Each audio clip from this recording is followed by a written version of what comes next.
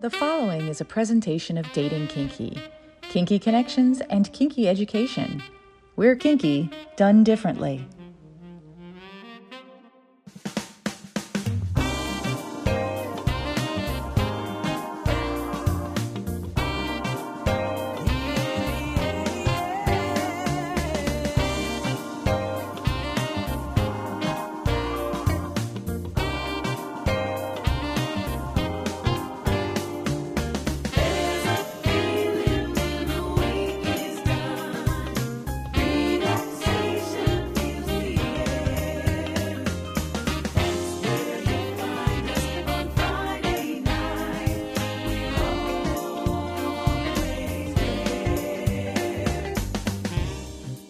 This is what women and other wonderful humans want.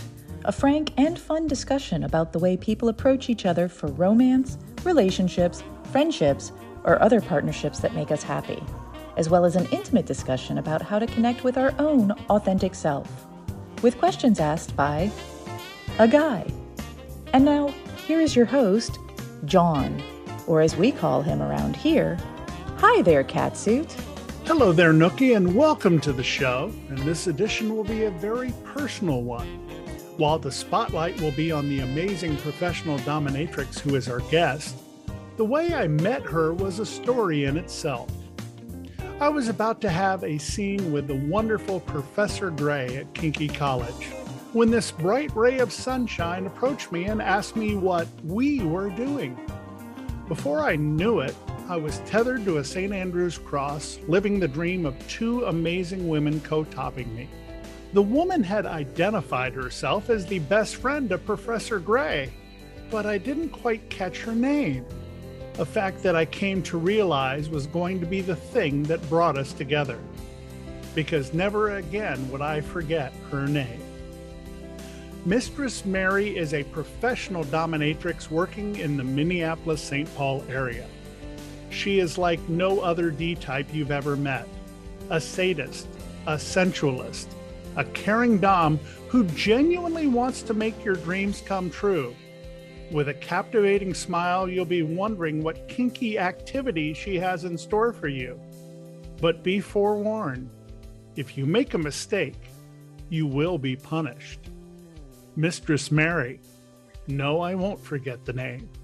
Our guest on What Women and Other Wonderful Humans Want. It's 5 questions about memorable firsts. We call it the First 5. First time you ever had a kinky experience and your feelings going into it. Okay, sure. Well, my first real kink experience kind of happened out of the blue. I was actually with one of my partners from college. Just got a little bored one day and called someone over, kind of a thing. Oops, not mad about it. But I wasn't really connecting. I wasn't really enjoying it. And I was wondering why. And I, in that moment, felt that I needed to take control of the situation. I wasn't having a good time, so let me take control and make sure I'm having a good time. So I flipped him over and kind of just I probably went a little too much because we did not do any negotiations, but I spanked him a little bit. I did some breath play. It was really fun. And the next day I Googled, what does it mean when a woman is in charge of the bedroom? And then femdom popped up. And I was like, that's it. That's my connection. First time you ever had an experience as a professional dominatrix? Sure.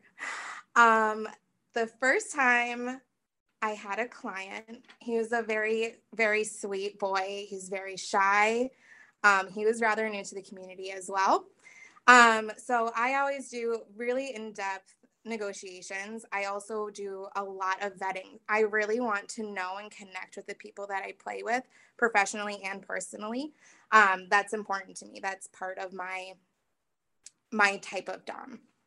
So we had a lot of really great conversations, but it was all like, I just don't know. I don't know what my limits are. I haven't done that. I haven't experienced it. I was like, yeah, okay, well, let's figure that out. So we took our time and I grabbed some of my favorite impact toys and I said, let's start here. We started slow, light tapping, light play. He was like, I think you can do more. I'm like, okay, all right.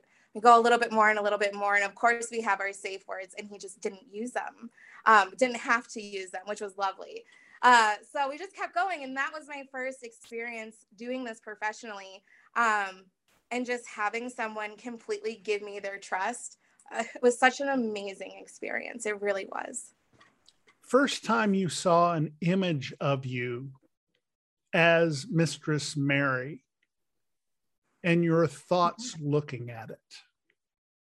Sure. I actually did a photo shoot for my 30th birthday. And I was wearing it was photos from some of the promos. And I brought my mom with me to the photo shoot. And I was just like, build me up. Let's be strong. Let's be powerful. And so I didn't see any of the photos as they were being taken. So it wasn't until I got the proofs back where I was like, wow, everything in my life in that moment really just connected and came together. It felt real. It felt right. I felt proud. I felt strong. I felt like I knew what I was supposed to be doing with my life. First time you had a sub tell you that you have made an extraordinary difference in their life? Oh,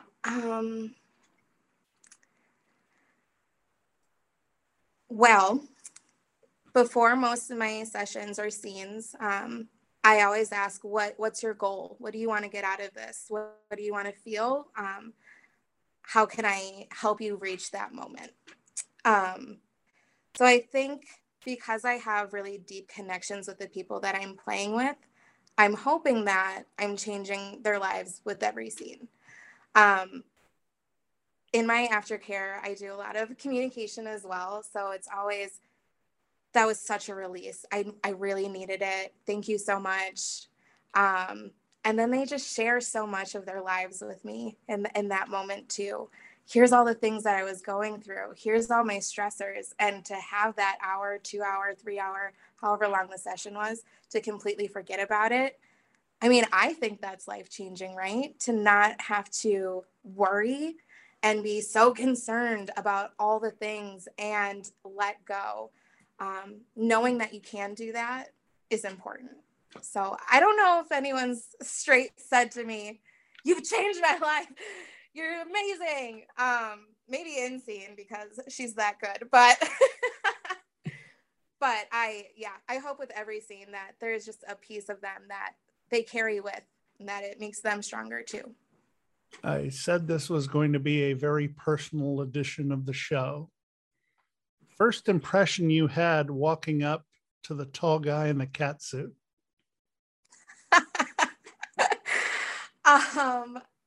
Okay, so here's a little bit about me. I somehow was gifted with an abundance of confidence, like overabundance of confidence. I am very into myself. So I never get nervous meeting new people. And my best friend, Professor Gray, my sister, she was talking to you already. So I already know that you're a good person because I trust in her wholeheartedly. So there was that piece. Then there's my confidence piece. And I had seen you earlier at the conference. We met at Kinky College in Chicago. I saw you earlier in the conference getting people excited for the dungeon parties, getting excited for the classes, sharing yourself with everyone. So I was just like, that's my dude. Let's go talk. Let's figure this out. And like, of course I'm going to interject and put myself in your scene because that's fun. Gray's over there laughing now. And we will be talking to both you and Professor Gray in our third segment about that scene. But when we come back on What Women and Other Wonderful Humans Want, more about the journey of Mistress Mary when we return.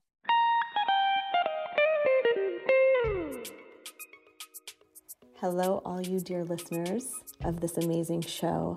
My name is Anya, and I also have a podcast called Sexualchemy. And I would love for you to come discover what we're doing over in my little sliver of the world, talking about sex, our paths to figuring out our most authentic expressions, unshaming all aspects of it, and generally just creating community around people who want to explore whatever their most authentic sexual expression is. So I hope you enjoy listening. I hope you reach out, and I hope you become part of my little community that I love so much. Join Anya for Sexualchemy and listen to my episode. It was an amazing interview. Sexualchemy with Anya, available where you get your podcasts. Have you ever wanted to try something a little kinky in the bedroom but had no idea where to start? Or maybe your partner just told you they're into water sports. No, not the jet ski kind. And you really want to fulfill their fantasy, but you're nervous. That's totally normal. I'm Kate Sloan. I'm a sex journalist who's talked about kink in magazines like Cosmo, Playboy, and Glamour, and on my podcast, The Dildorks. My new book, 101 Kinky Things Even You Can Do, is a guide to some of the hottest and best-known kinks out there, from age play to zapping and everything in between. Each section offers 3 suggestions for ways you can try out your new interest with a partner or even by yourself. Curious? Order your copy now at 101kinkythings.com and start learning new things about your sexuality. Hi, this is Venus, and I have a special message going out to all the single ladies listening right now. What if you could have a committed, loving relationship with a partner who is monogamous to you, but who would love to see you have sexual experiences with others? Sounds too good to be true, right? Well, it's not. You really can have your cake and eat it too. You can have it all. Learn more at venusconnections.com. That's venusconnections.com. We invite you to follow us on social media. Check us out at What Women Want P1 on Twitter, What Women Want Podcast on Instagram, and for our kinky friends on FetLife at WWW Podcast. And now back to this episode of What Women and Other Wonderful Humans Want. Welcome back to the program, joined from Minneapolis, Minnesota, or the Minneapolis-St. Paul area, with Mistress Mary. What is it about Minneapolis-St. Paul that makes it such an amazing kink town? Honestly, you know that Minnesota nice thing?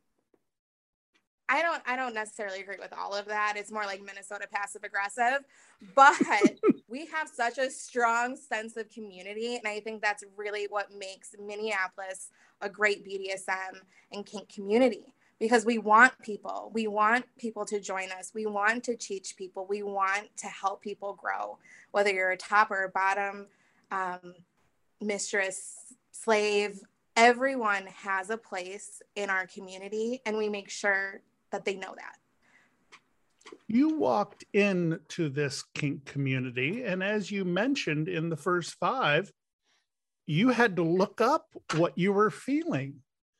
What got you from, I don't know anything, into, I want to do this always? Yeah, it was after my first real scene that I had my negotiations, I had things lined up, I looked up negotiation points, I looked up contracts. I am a lifelong learner, so I always want to know as much as I can about any given topic. But I think what it is I have a day job as well, where I call myself the office bitch. I'll just say it. I call myself the office bitch because I'm always serving other people in my field. I'm helping. I do admin work. I support people. So I've never really had a say in my working career. I've always just been told what to do.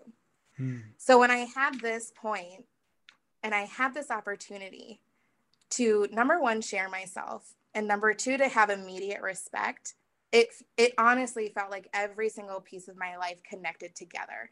It felt like it made sense. And it was after my first scene that I called my mom and I said, guess what? I'm doing this thing now, so get on board. And then I asked her to come to Rubberball with me, and she did. She is my biggest supporter, my biggest fan. So I think having that too has really helped, but it makes sense. What was it in her background that made her so ultimately supportive of you? Because honestly, if you go, hey, mom, I'm going to be a professional dominatrix, that's not exactly the dinner table conversation most people have. Yes, correct. That is correct. My mom, she goes by the Queen Mother in the community. She's extra. And I feel like that just says it with her name in the community, the Queen Mother. I don't know what it was in her life. I don't know why, but she has always been my biggest supporter. When I was growing up, I would change my career path every week. What do you want to be when you grow up? Today, I'm going to be a carpenter. I want to be a carpenter now. And she would go to Home Depot. She'd get some hammers and some nails and some wood and say, okay, go ahead and build something. And I would try. It would be horrible. Like, nah, never mind. Now I want to be a nurse now. She's like, okay, cool. I'm going to get some gauze. I'm going to go get a first aid kit. I want you to learn everything about what's in here and how to use it. So I just think she's a lovely person. I think she's a really great, strong, independent woman that wants to raise strong and independent women. Did you have a career path that you thought you'd settled on? Yeah. And I think things are always changing, right? I was in a previous relationship and my career path at that point was to be a mother. I really wanted to be a mother. I wanted to build a family. I wanted to help people. And that may still happen. I'm not sure, but that was a career path that I had. I wanted to be a housewife, a homemaker. I wanted to build a family. That relationship didn't work out. So then I was talking with some friends and they're developers. They do tech work. So they're talking to me about that and telling me that there's a role called a Scrum Master, which is funny. Now that I'm in the BDSM community, that word master just has such a different meaning to me now. But it is that supportive role. It's something that helps people. And I've always known that my purpose in life is to help others. I just didn't know how. Now I get to help people. I get to help them grow. I get to hurt them a little bit, sadist, fun. But I'm still helping people. And I think that's the most important part. Everything else is fine. It was helping people too, but this is what works. This is what fits. Your description of being the office bitch, taking care of everybody, doing what everybody else wants you to. Is there a bit of, and I don't want to bring up anything negative here, but is there a bit of, I'm better than this and I think I deserve more than this? Sure. I think some people might feel that way in that type of role. I have in the past, I've been a receptionist as well. And it felt like that when I was a receptionist. Mm-hmm. I think everyone's life is a little bit different. And I feel the way they experience life is a little bit different. I don't think I'm better than anyone. I don't think I'm more important. I don't think I'm more superior. I don't want that. I want everyone I interact with to be equals to a certain degree. Everyone has differences, but I don't want you to think that I think I'm better than you. Mm-hmm. That was a lot of words, but even my subs, my lambs, my little lambs, I respect them. I respect all of them, and I want them to know that as well. I'm just more dominant. I just have the control. I have the power right now, but you're important. As my lamb, as my sub, as my bottom, you're important. And that's something that I try and share with them in scene and out of scene. There was a question that I was going to go straight towards, and then you just took it away from me by saying lambs. You have a name for your group of subs, Mary and her little lambs. Yes. Yep. Mm-hmm. One of my coworkers for my vanilla job came up with it. She was like, you know, it'd be so great. You should do this. I was like, okay, little vanilla girl, got it. Thank you. Yes, I call all of my bottoms and subs my little lambs. So do your people in your vanilla job know what you do outside of that vanilla job? Yeah, some do. Some do. Like I said, I'm a people person. I love connecting with people and sharing my life with them because I find it important. A lot of people are very private. A lot of people bottle things up. A lot of people don't share. And so I try to do the exact opposite. I'm not ashamed of anything that I do. I'm not fearful. I'm proud of everything, my goals and reaching those goals and my failures. I'm still proud of those too. So there are definitely some people my boss doesn't know, but if my boss found out, I would have that conversation too.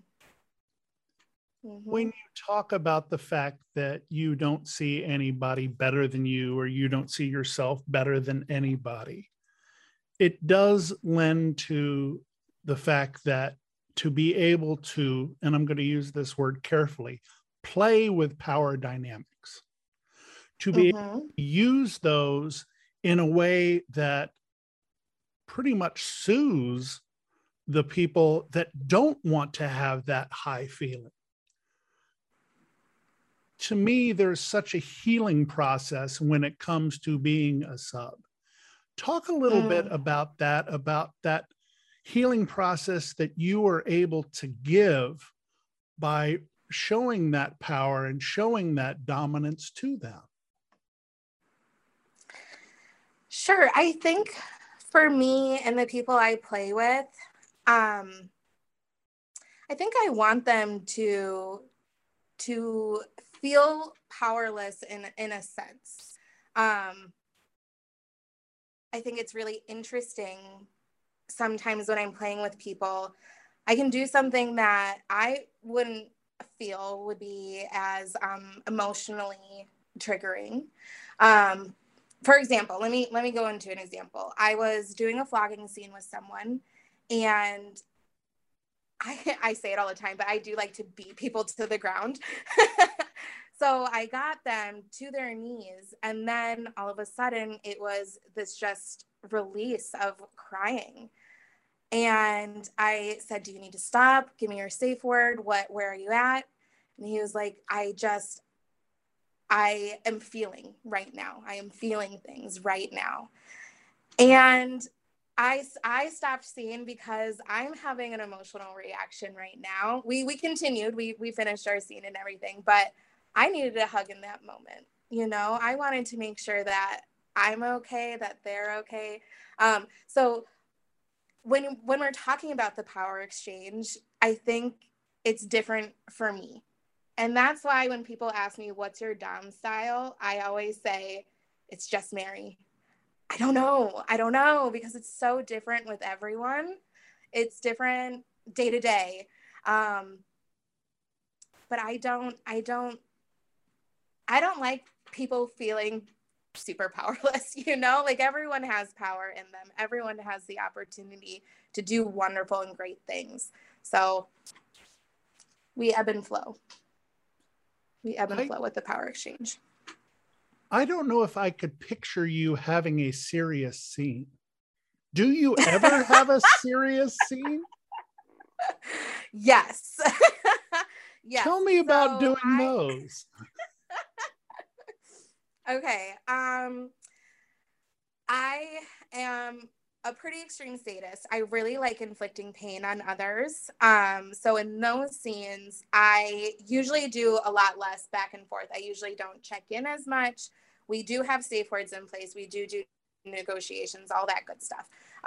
But in those scenes, that's where I'm getting the most out of my sessions. So in that moment, it's when my vanilla life is completely gone.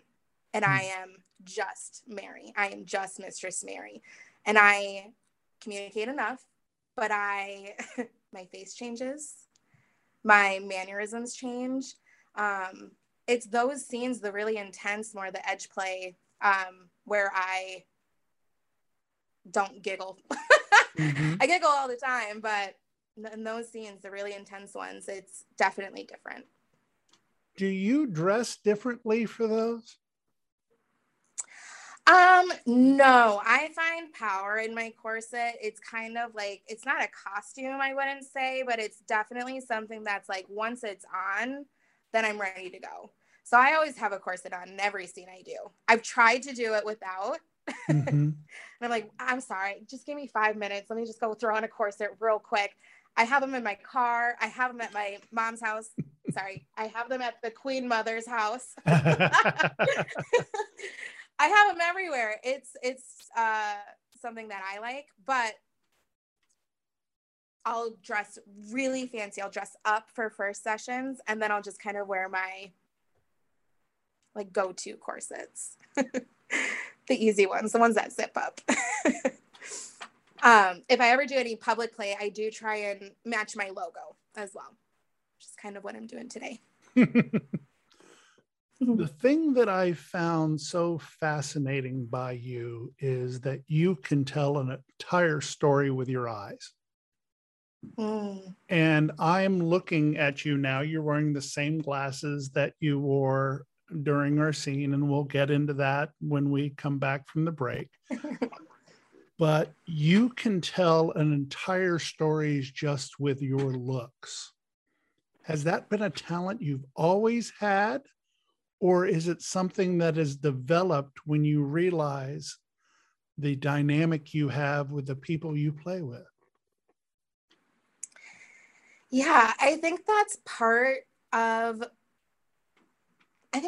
me a little bit. I don't think that's necessarily something that you can learn. But I also think it has to do with the connections I make with people. You can look at someone off the street and they raise an eyebrow and you get it, right?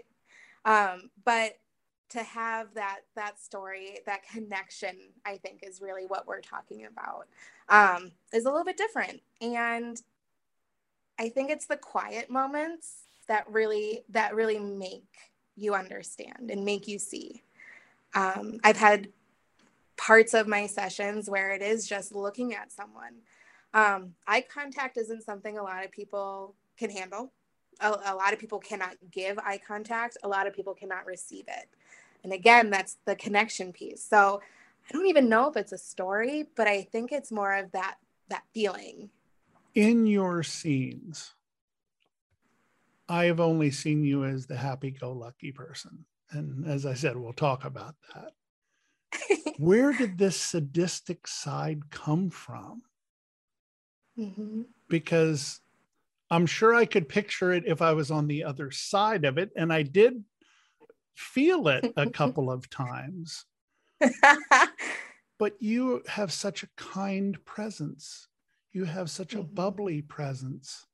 But I know from my own queen, who's the sweetest, most caring person, who loves to make me feel a lot of pain, that there's something in that. What is it for you? Yeah. I think it changes. I think that changes too. Like I said, I'm always evolving, a lifelong learner. I want to do more and I want to grow always. I think that's the point of life, is continuous growth. So the sadist part, I think for me right now, at this point in my life, has more to do with the power. I feel really strong inflicting pain. I like hearing the impact. I like hearing my lamb. I like the marks that it leaves, because all of that is me. I did all of that.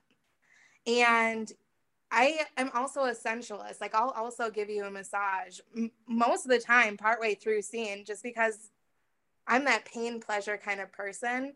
But for me, the most powerful I have ever felt is when I'm giving pain, if I'm being a sadist. It's definitely not for everyone. And I think there's scales too, but those really high impact scenes where we're leaving marks and then I get to travel with you wherever you go. That's the power. That's what I love.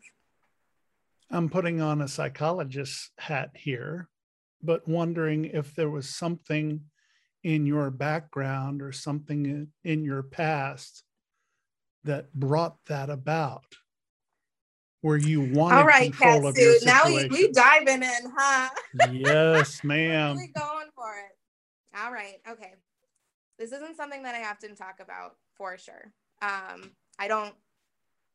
again am an open book. You can ask me anything and I will share, which is what we're doing right now. So in my previous relationship, I was a sub. I was more of an emotional sub. I was the one that did everything for that other person. I would have laid down my life for this person. And I didn't get like anything in return. I didn't realize it at the time. But it wasn't great. I loved that relationship. I learned so much from it. I'm proud of that relationship. I'm proud of the things that I did in that relationship. He wasn't meant for me at the end of the day. And so I now do have a little bit of a problem giving control to someone else. It's not something that I'm comfortable with. It's not something that I want to do. But at the end of the day, when I became Mistress Mary, that's when I knew. It clicks. When I tell other people, it just makes sense. They get it. They're like, yes, I see it. And I can see you thriving and I can see you growing and I can see how happy you are in this moment. So I think getting into the community is really different for everyone, right? There's so many levels and different types of lifestyles in the community, different types of top and bottom. But I don't have an interest in going back to being submissive, being dominant, being Mistress Mary, being a femdom, being a dominatrix is my life. And everyone gets it and it makes sense. And that support from others and having people be like, oh yeah, got it. Yep. People that have known me for a long time, it just feels good and it feels right. I'm going to ask you, because I said this was a very personal version of the podcast, to give your love and to give everything to someone and not have it be enough. To me, that put me more into a sub role because I was so busy giving and giving and trying and trying. And when it wasn't enough, I said, I need to be in a place where I don't have to be responsible for all that. You took it a different direction. What was it that made you go in that direction rather than staying, and I'll be just very honest here, staying in that position of, am I ever going to be able to do anything that will make a difference? I'll say that my previous relationship that we've been talking about broke me for a really, really long time. I was not present. I wasn't feeling a lot of things. And then one of my friends said, hey, listen, you've done the sad thing. You did that and you did it really well. But I think you're done with that now. So why don't you just go ahead and actually try to live your best life? And that like permission to forget about that period and that sadness and that hurt. And as you're saying, that I just wasn't enough and I was trying so hard. I was trying so hard to make this person's life beautiful. So when I had permission to stop doing that, I did everything. I was like, okay, I'm going to go experience all of the things and figure out what makes the most sense for me. And I mean, we've talked about it, but being dominant and being in control makes more sense. Now, I will say I'm still primarily only giving right now in my scenes with my lambs, in my scenes with my lifestyle partners, things like that.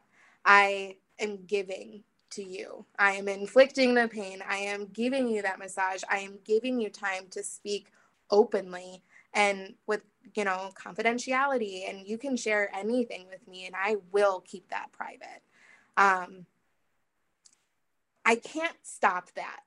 It is part of who I am. I am a giver. I am very empathetic. I'm a giggly, bubbly person, and that won't go away. That's ingrained, right? But now it's different. Now it has that power. It has the control. It has the little pieces that I was missing from my other giving experiences. What would Mistress Mary tell that woman now? Uh-oh. That's a really intense question. Whoa. What? Wow. I don't know.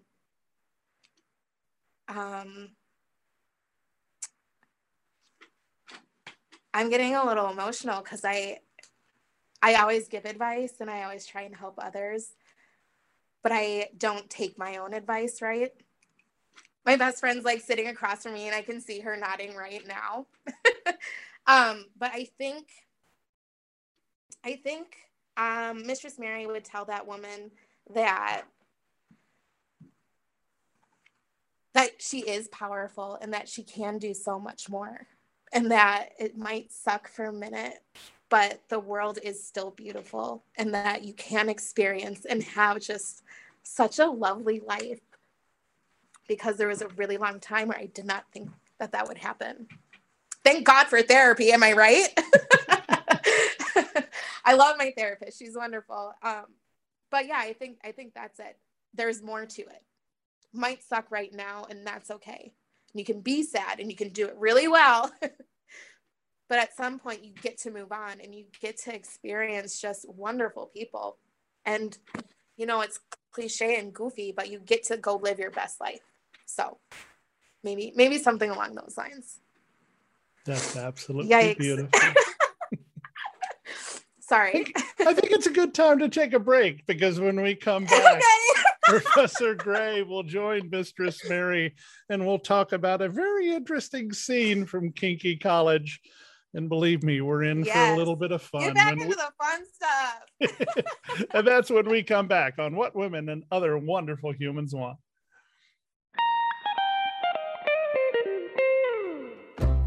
Realizing that you're polyamorous can be a wonderful insight. The Polyamory Dating Guide is a book about finding other people who share your view of polyamory and want to share it with you. This book includes a variety of sections on poly-specific dating, such as navigating online dating with a review of poly-specific dating sites and how to make a profile that works, real-time dating tips that will tell you where to find polyam people and how to make a positive impression, how to date as an existing couple, and if you should, dating as an introvert, queer in dating, and lots more. Get your copy at polyamorydatingguide.com. Hi folks, Key Barrett here, and I've got a question for you. Do you think your wife or girlfriend makes the best decisions and you want to support her any way you can? Ladies, do you think your partner works best when they're told exactly what you want? You both might be looking for a female-led relationship. From mild to wild, these strong relationships have one thing in common: satisfaction. Read Surrender, Submit, Server on Audible, Kindle, and paperback today to start your female-led journey, and good luck.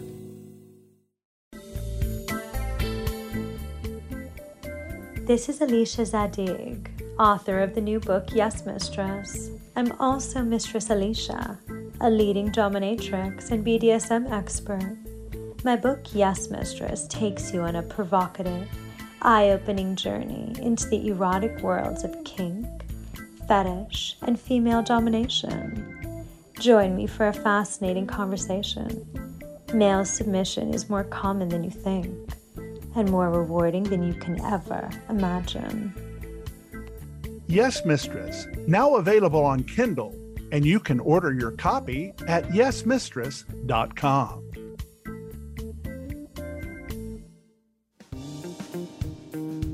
Are you liking what you're hearing? Check out the Total Archives wherever you find your podcasts.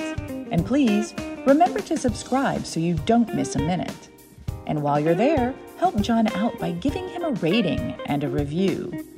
We really appreciate your feedback. Now let's get back to what women and other wonderful humans want.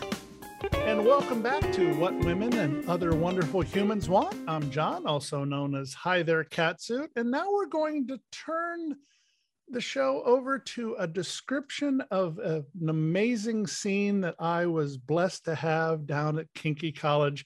But before we do that, Mistress Mary has to introduce her partner in crime. If you've been involved in the BDSM lifestyle community in Minneapolis, you will know her name. You absolutely will know her name. She's communicative. She's involved. She's gorgeous. She's my best friend, the delightfully sadistic Professor Gray. Wow, that was good. Yes. Professor, it is a joy to see you. You and I exchanged some messages before Kinky College, and I said, just from reading your profile and reading some things about Kinky College, that I was fascinated in meeting you. You are a lifestyle dom, and you very much enjoy the sheer joy of playing and getting to know all sorts of people within the lifestyle. Tell me how important that is to you. Well, I'm a super social individual and love to make new connections wherever I go. And the reality is even if it's just for a friend or just to teach someone something new or to learn something new for myself, I always try to take the opportunity to do that wherever I go. At Kinky College, it was Friday night. I had already taught one class, and I came into the dungeon, and I admittedly had nothing set up, and that scared the hell out of me. And I walked up to you, and you recognized who I was, and we started talking. And I felt so at ease talking to you. That social part really comes out every single time, doesn't it? Yep.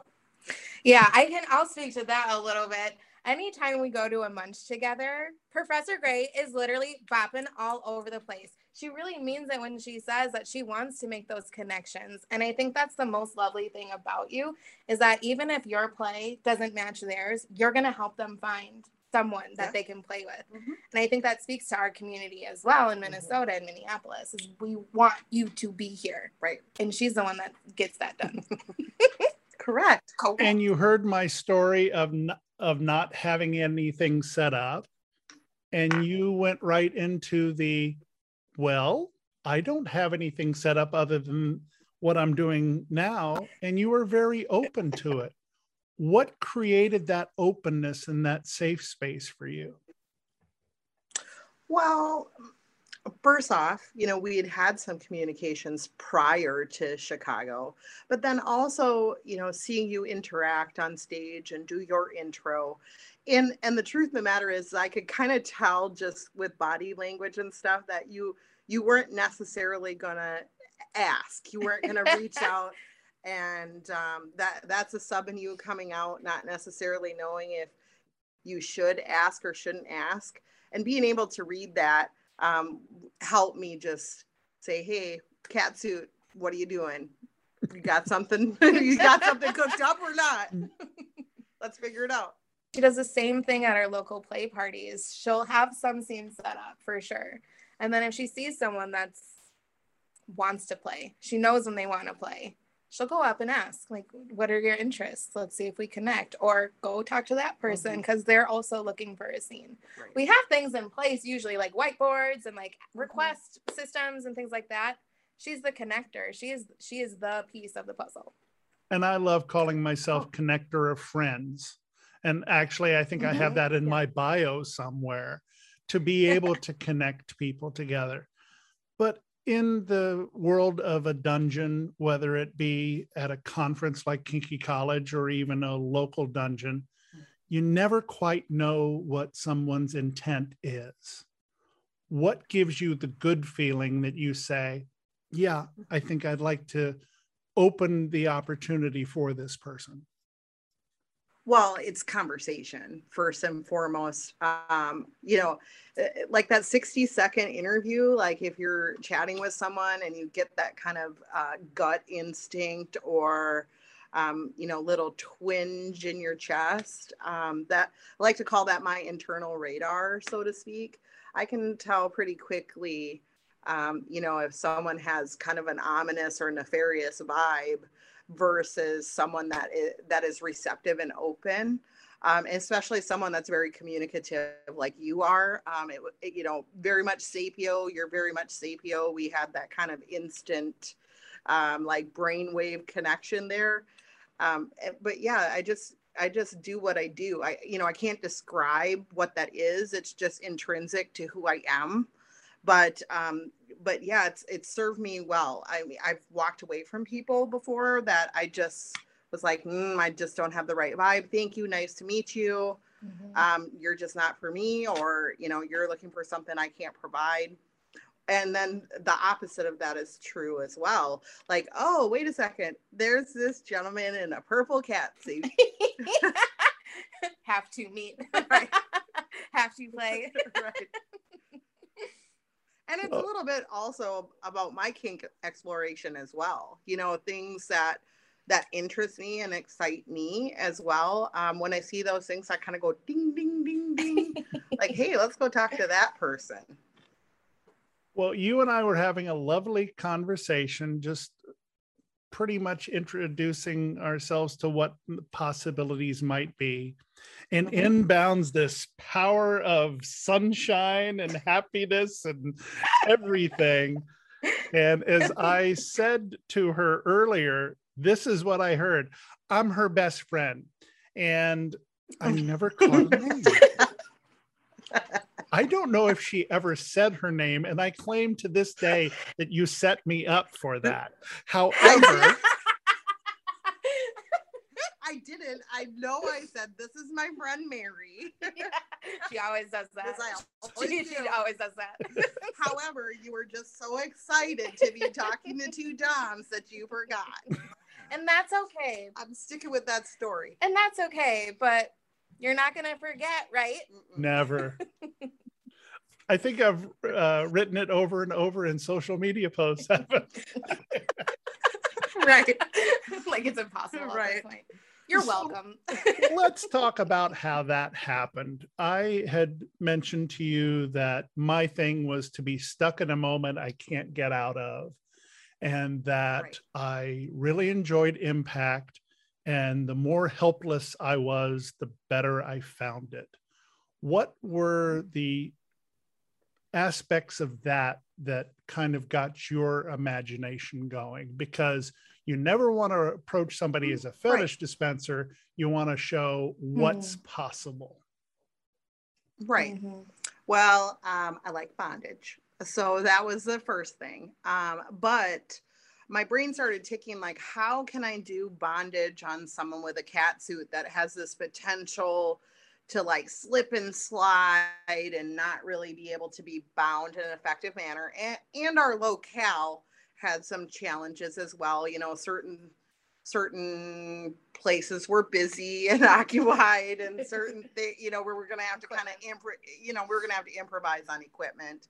But then as I got a little closer to actually being able to scene with you, I started just kind of thinking in my head, like, okay, so what are the access points? Like, how can I make this feel like this is a 9-point restraint system, even though it's a St. Andrew's cross, and we're really trying to give that feeling of being restricted and tight restrained? How do we do that? And that's how I literally just improvised with my rope and really just started wrapping you to that cross and really getting you secured tightly, like as tight as we could, safely, of course, checking pressure points and also checking, the cuffs and the ropes and making sure nothing was digging in too far, but also giving that sense of being wrapped or cocooned or completely restrained. That feeling and eliciting that feeling of helplessness for you that you were looking for. And it worked. Ropes. You gotta love them, right? I was loving them. All right. I know you were. Oh my gosh. I know you were. But I think that's something that Gray and I both have is we get the joy of helping others feel what they want. Right. Yeah. So we're going to do everything we can to make sure you're getting that experience. We also just happen to like doing it, but that's part of what we do when we meet and play with new people. Well, that, and I think too, it's also a challenge figuring out the puzzle that is Catsuit that wants to be restrained, but yet is going to be in a vertical instrument and in a spandex catsuit that is shiny and slippery. The challenge of that, it's intellectual, it's puzzle, it's put all those elements together to get a great scene. And then the implements that I didn't really get a chance to see, which was perfectly fine because it added the mysteries. And you had floggers, and I love floggers. You had other things that were a little more stingy. But there was one that I did see, and I can only describe it as, imagine a woman with a very tight perm that has this just absolute perm on a flogger. All these little loops at the end of leather, all these loops going, and it was the biggest flogger I think I'd ever seen. And when I hit my back for the first time, I was thinking it was a bowling ball. Describe that. I've described it from my perspective. Would you all like to describe it from yours? Well, what I heard was, ooh. Yes, you did. Like way loud too. Yeah, that's one of my floggers. It's one of my favorites. It was made by a local vendor here in Minnesota. And he makes a bunch of them, different colors. He also has designed a few of my other floggers and whips as well.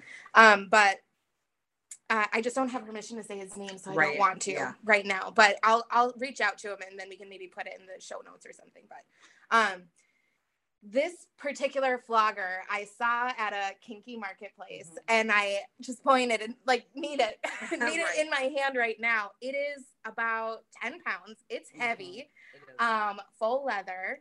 There are falls, and then there are 100 loops that come off of those falls on this flogger. It is a two-handed flogger for sure. I try every time to just use one hand. It doesn't work. It doesn't work. But yeah, it packs a wallop for sure. It's only thuddy. Sometimes I can get it going where I'm just brushing the loops on your back. But the point of it is that heavy impact. And you baseball bat it. Boosh. It was amazing. And yes, my reaction was a oomph. But you had all sorts of other implements that created this beautiful set of waves of hard, soft, thuddy, stingy. Do you all have a certain, how do I put it, playbook in the way that you like to create sensations through the use of your floggers and other implements? Well, I'll say, just speaking from my perspective, I tend to go what I consider lighter to heavier. And I'm not talking about intensity of the swing as I'm talking about the difference in the way it impacts the body. So starting out lighter, It's like a warm-up. yeah, it's like a warm up. You're warming up the skin. You're warming up, you're bringing the blood to the surface of the skin. You're actually preparing your submissive to be longer in scene and longer impact by doing that versus going something really hard like and really heating. Yeah, like cold anything. Mm-hmm. Yeah. And the truth of the matter is that 100 loop, it's so physically demanding also for a top that we have to really, especially she uses it way more than I do. I don't enjoy that whole like baseball bat thing, but you almost have to kind of do it as like the finale at the end, like the woo at the end, because it's so physically taxing that if you use it first, your arm and your rotator cuff are just hashed by the end of that, by 15 minutes into that scene. I mean, max 15 minutes. Yeah. There's definitely not, you can't do more than that. Or I can, at least right now. I'm just not strong enough. Right. But yeah, I would say for me, same but different. Same but different. Like I definitely like that progression as well. And I think my lambs appreciate it, the slow intro into this is my scene, right, kind of a thing, that feeling. But for me, I really like playing with the pain and pleasure. I want you to hurt a little bit so that I can give you some pleasure. I want you to a little bit. It's like little. She's making fun of me because it's not a little bit. It's never a little bit. Never a little bit of pain. It's always a lot. With limits. With consent. And with consent. Always with consent. Consent is key, always. But yeah, I like, and that's why halfway through my scenes, I'm like, okay, well now I want to just do a little massage. A little bit of massage. And then immediately when they say, oh my gosh, that feels so nice. Spank. Immediately. And my hands are all oily, so that sticks and it stings and it's great. It's so wonderful. I'm like, yikes. Whoa. Did not expect that. So I kind of like the surprising aspects of it. I usually will say, like, what are your interests today? Go ahead and pick out some toys. I'm going to pick out some toys as well that I know you're okay with or similar to things that you've already picked out to keep that surprise going. But that pain, pleasure, checking in, touch, soft touch, sensual.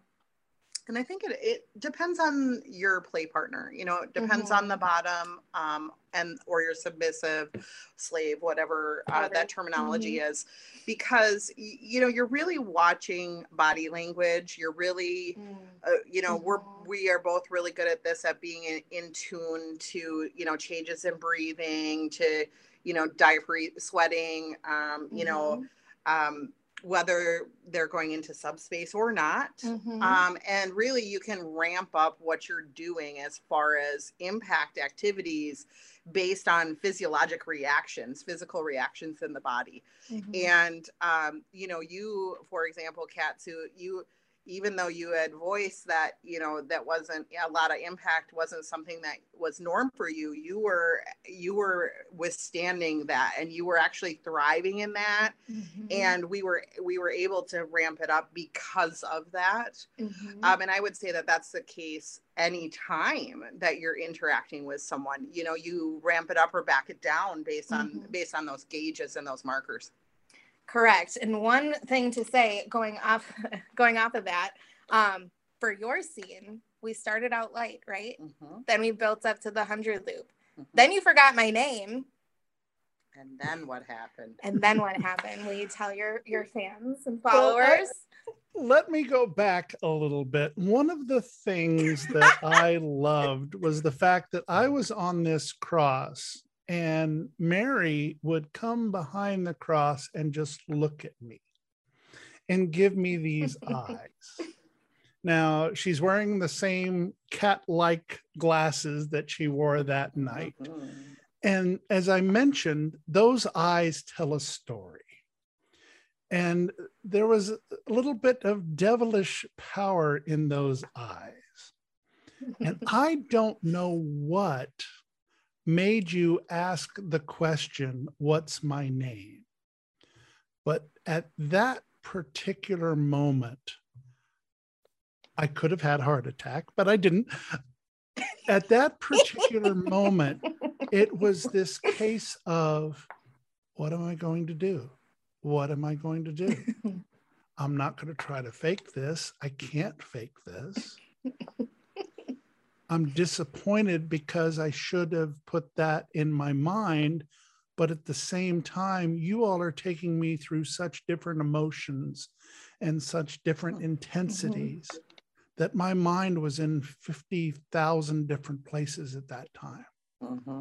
So I simply said to you, I'm sorry, in all the scene, I don't recall.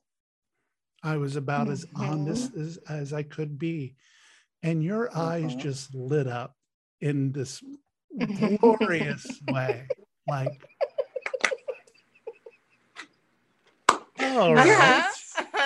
Well, and I don't think you were insulted, but I think you had me right around your finger. Yeah. Tell me what you were thinking about, because I've been just dying to ask you this for the longest time. What made you want to ask that, and what were you hoping to get out of it? Well, like I said, I really like that power, that control, right, in a scene. So I often ask, what's my name? The answers like so range from I don't remember because I'm way in subspace and I have no idea what's going on right now, to Mary, to Mistress Mary, to my queen, to all these things. And each response gets a different reaction from me. When they don't do it right, that's my favorite though. When they forget, then I say, Gray. I heard, Gray, get the lollipop. And I went, what? Because I didn't hear the exchange, because at that time I was behind you in a vlog. And then I went, what happened? He forgot my name. I'm like, okay, I'm in. Yeah, so asking you that, it's just something that I like to do because it gives me some power. But the greatest part was like seeing your struggle. Oh my gosh, honey, you were so concerned, and you're also in space, and you're also getting hit, and all these things at once. And seeing that journey of your thought process was incredible. And that's the power, that's the control, right? Like, you are around my finger, around it. And you fucked it up, forgot my name. Great, get the lollipop. Punishment time. I was like, what? And the lollipop is another custom piece. It's a resin end paddle that leaves quite an impact, as you are well aware. And typically, really masochistic pain bottoms, they like it, but typically people that don't do a ton of impact, they don't love it for obvious reasons, right, Catsuit? And the challenge of that is delivering your punishment, which I was happy to deliver the punishment for you. I mean, that's a little bit of sadism in me coming out, right? She's like, lollipop. I'll get it. Yay. But yeah, and then being able to deliver that, and really, truly, you were, not knowing what to expect, did very well in receiving a punishment of that magnitude. And that's where I was going originally. That's the journey of our scene, right? We built up to that moment. We warmed you up. You were prepared and ready. Had we started with that, I'm a red out, gotta go, right? You trusted in us. You see how we work together. You're in space. You're in this point where you can take it, and we know, which is why we did. One of the beautiful things that was happening throughout the midpoint of the scene to the end was you had wrapped me up and, as you put it, locked me to the cross. But the middle part of me, my torso and my bum and my waist, was just a little bit loose. It wasn't as though you had secured me to it, but there was just this little bit of looseness. And in what I can only describe as you, in either one of you, in front of the cross looking down, imagine what somebody looks like when they're water skiing and they have a hold of the tow rope and they're pulling That was what back I did. on it. Mm-hmm. That's what I did. And I am literally glued to the cross. Yeah. And what I had observed, John, Katsu, was when you were getting hit with the 100 loop and you kind of had that thud moment, that's where I kind of saw you come back off the cross. Mm-hmm. I had made the assumption that the rope around your legs and around your arms was coming loose because of the slipperiness of your cat suit. So then I just walked around to kind of hold you in place while you were receiving the 100 loop, so you wouldn't have like chest impact against the cross. But then it ended up working to our advantage because then we could do that as that really lockdown moment. And then of course, you know, taking turns, walking back and forth and being able to kind of give you that extra pressure and sensation. And when that happened, we could see transformation. You know, we could see transformation in your, you know, just your general stance. And that's when you really started dropping into subspace, is when we really had you tightly locked on that St. Andrew cross. Yeah. Go ahead, please. I was gonna say, I think that's one of the fun things about playing with Gray is we get creative. Like, I learn from her all the time, and when she did that, I was like, ooh, I want to do it too. And I was like, whatever, I'm gonna go for it. So I like laid down on it, like, let me pull as tight as I can. But yeah, and it's so interesting, little things like that which don't seem to, you know, outside people maybe would make a huge difference. Like she said, your demeanor changed, your breathing changed, your face changed, your eyes changed, everything, every piece of you had a different reaction. Right. And what I had realized, what I had realized is that, number one, I'd never had impact like that before because I hadn't been in impact that long, and it felt great. Number two, that I just enjoyed a scene with two of the most experienced people I had ever played with. And when I went back up to my room afterwards and was just looking at your Mary's FetLife and then clicked on this It's Just Mary, and I'm like, holy crap.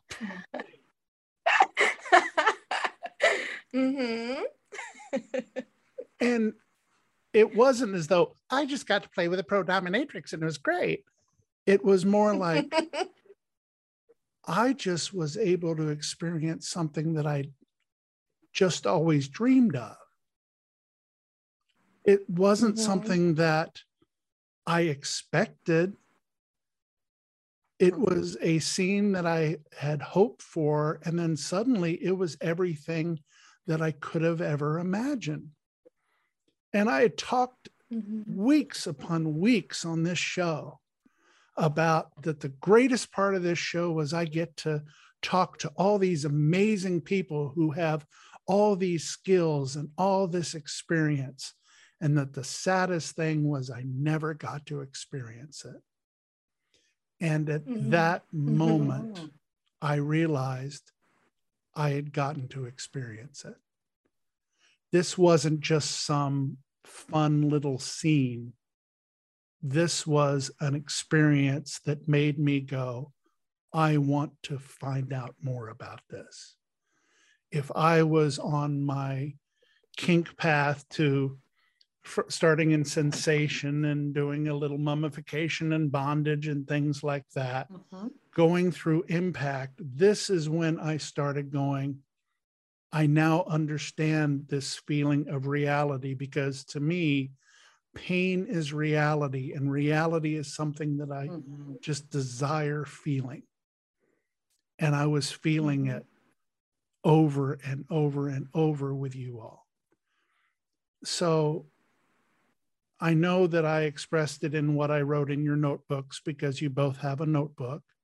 I know I expressed it to Gray in aftercare. I wish I'd had a chance to talk to you, Mary, but you were doing your thing, and I totally understand that. And then I got to talk to Gray. And you forgot my name. I hadn't forgotten your name. I wrote it in the book, didn't I? And then I got a chance to talk to Gray a few days later when I came up to Minneapolis. But I don't know if you all realized what you had done for me. I don't know if you realized the sheer amazement that you brought to me. And I thank you for that. You know, Mary, you were talking about you getting emotional. I get emotional on this show all the time. I've cried on this show. It's happened. But I know the level to which I want to experience things. And I hope I'm able to get to that level again. I don't know if I'll be able to do it in this town, but I'm going to start traveling around as much as I can and trying to teach as many places as I can, because I believe that in teaching kindness and authenticity and teaching those kind of things to people, that perhaps in return, I can start experience some of the things that I want to experience. And I think that's a good trade there. Yeah. I know I've been talking a lot. Please feel free to share any thoughts you have, because I need a minute. Okay. Yeah, it's absolutely okay. And I think that's, I feel fortunate that we were able to take you to that space.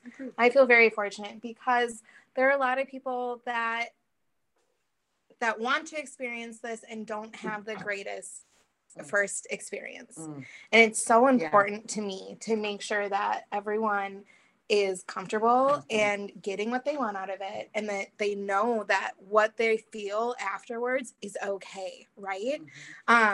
It's really shocking for some people, but I don't ever want anyone to leave. I don't ever want anyone to not be in the community. And that's part of why I talk to all my coworkers and friends about it, because like, this is the best community I've been in, for sure. What are you going to say? Well, and really, Katsu, I just think that, you know, your authenticity really truly shines through. Clearly, people connected with you in Chicago, you know, at Kinky College. So many people had good things to say about your classes, you know, and kind of flipping, you know, the lens, so to speak, on those interactions, adding kindness in, how to integrate that into kinky relationships, into kink dynamics. You know, I think you're on a wonderful journey. And honestly, I think you will find when you continue to present, which I know you're going to, you know, we've already talked about that, that you're going to be received well in those areas. And in a beautiful remembrance of things, the story that you all may or may not know is that for a solid 3 weeks and possibly a month, those lollipop stings, those lollipop bruises stayed on my buns.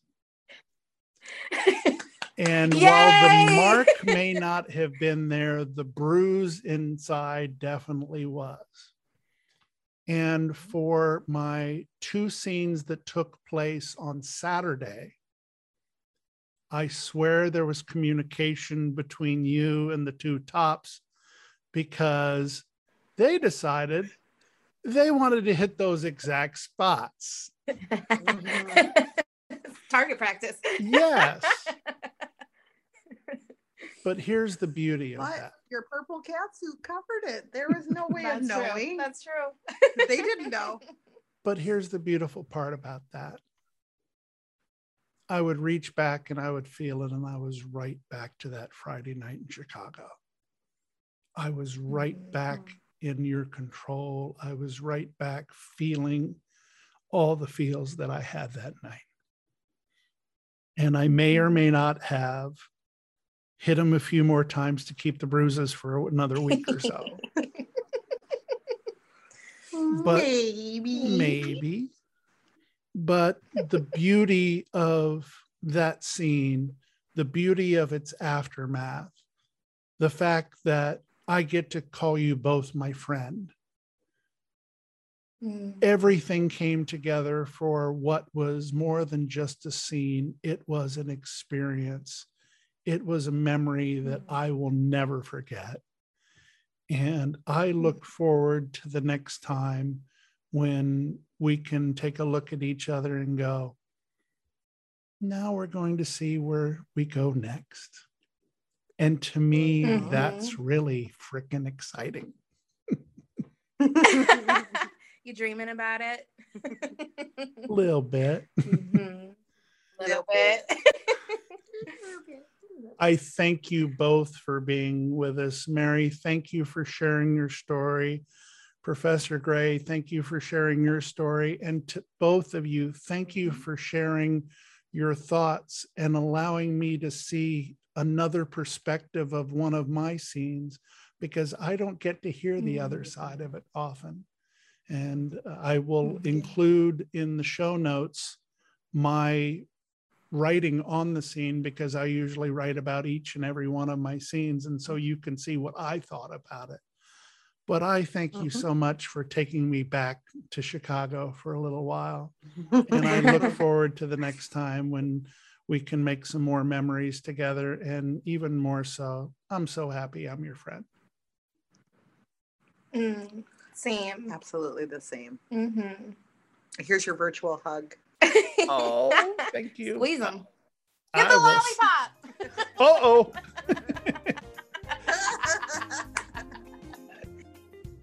Boy, having that conversation took me right back to Chicago and Kinky College, and what an amazing night it was. And I'm so proud to say that both of these wonderful women are still my friends, and I hope to have them as friends for quite a while. Next week, another guest from Kinky College. This one just starting her journey. Lucy Cyrene, an aspiring dominatrix, joins us to talk about how her story is beginning and where she sees it going. A very special episode of What Women and Other Wonderful Humans Want with Lucy Cyrene next week. Until then, I'm John, as always known as Hi There Catsuit. I hope I've earned the privilege of your time, and I remind you to always remember consent and to love each other always. What Women and Other Wonderful Humans Want connects with you. We invite you to follow us on social media. Check us out at What Women Want P1 on Twitter, What Women Want Podcast on Instagram, and for our kinky friends on FetLife at WWW Podcast. This has been a presentation of Dating Kinky. Kinky done differently.